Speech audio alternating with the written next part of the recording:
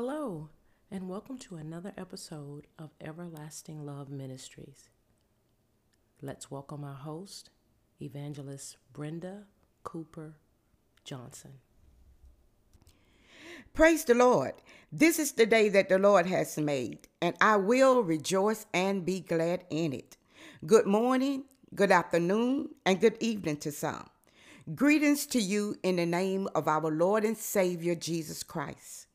I am Evangelist Brenda Cooper Johnson with the Everlasting Love Ministry, and I come to you today with a nugget from the Word.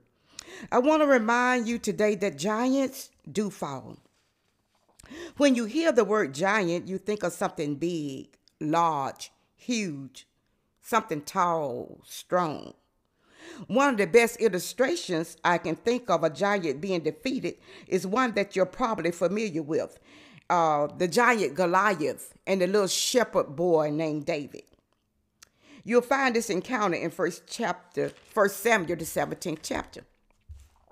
The Bible says that Goliath had been challenging King Saul for 40 days to send out a man to fight him. And this was the agreement that if Goliath wins, then Israel would become their servants.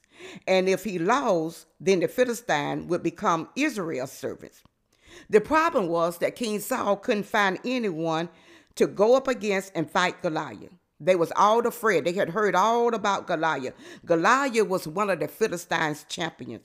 He had won many battles. This wasn't his first rodeo. He had been a champion from his youth. He was about 10 feet tall. His coat weighed 5,000 shekels of bronze. His spearhead alone weighed 600 shekels of iron. And he was confident. He was confident in his past victories, and he was confident in his own strength. So the king couldn't find no one to go against Goliath. They had all heard about Goliath, and they was all afraid. Then here comes David. David was the youngest son of his father's Jesse, and his primary job in his family was to take care of his father's sheep. So when David heard about Goliath's challenge, all David wanted to know was, what do I get out of this deal? What do I get if I win? What do I get if I kill this giant? So it was told David that you'll get great wealth. You'll get to marry the king's daughter. You get a wife out of it. And your family will be exempt from paying taxes. Now that sounded like a good deal to David. So David was up for the challenge. The Bible says that, but when Goliath saw David, he began to curse him by his God, and he taunted David, said, I'm going to give your flesh to the birds of the air, and this day I'm going to give your flesh to the beasts of the field. Now listen that David replied. David replied to Goliath's threats by saying, you come against me with swords and spears and javelins, but I come against you in the name of the Lord Almighty. I come against you in the name of the God of the armies of Israel, whom you have defiled this day. This day the Lord will hand you over to me, and I will strike you down, and I will cut off your head. And David did. See, Goliath's confidence was in the fact that he was a champion and in his own strength. But see, David's confidence was in the fact David knew who Goliath was. He knew that Goliath was an uncircumcised Philistine, that he was outside of the covenant. And David knew who his God was. See, David's confidence was not in his own victory. His confidence was not in his own strength, but his confidence was in his God.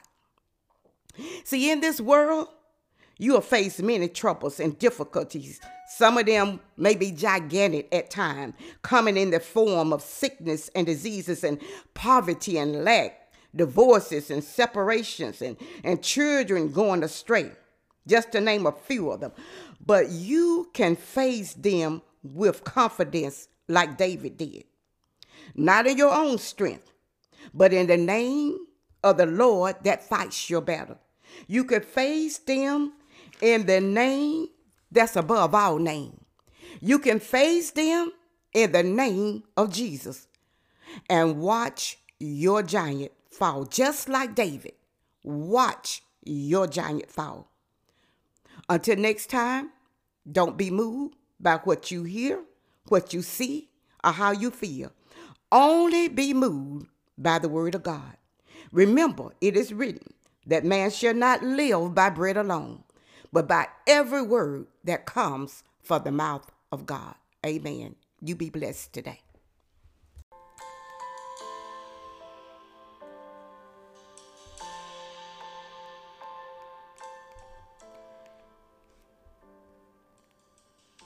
You have been listening to another episode of Everlasting Love Ministries with Evangelist Brenda Cooper Johnson.